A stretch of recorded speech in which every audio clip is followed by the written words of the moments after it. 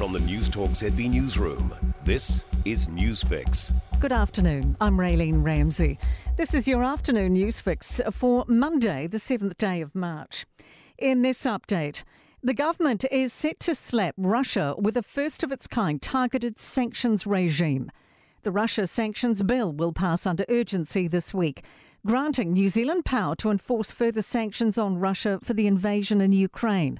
Chelsea Daniels has more. The legislation lets us freeze Russian-owned assets in New Zealand and prevent people and companies from moving assets here to escape sanctions from other countries.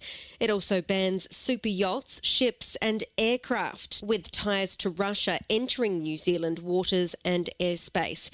A travel ban of more than 100 influential individuals associated with the invasion has also been published. Prime Minister Jacinda Ardern says the bill also allows for sanctions to be imposed against other states complicit with Russia's illegal actions, such as Belarus. Unvaccinated people are 4 times more likely to be hospitalised in our Omicron outbreak. That's the Health Ministry conclusion based on current COVID data. Demelza Jackson reports. There are 17,522 new cases today and 696 patients are in hospital, including 13 in ICU. So far, just 3% of the eligible population 12 and over have had no dose of the vaccine, but they make up 13% of the hospitalisations in Northland and Auckland alone. Claims Christchurch man Martin Berry was previously assaulted by his partner before he died, but too ashamed to ask for help. His partner, Rena Joyce, is appearing in the Christchurch High Court today, charged with his murder. It's alleged she killed Berry in late December, leaving his body partially buried in his backyard. His decomposing body was found in mid-January when Joyce told police she had accidentally killed him.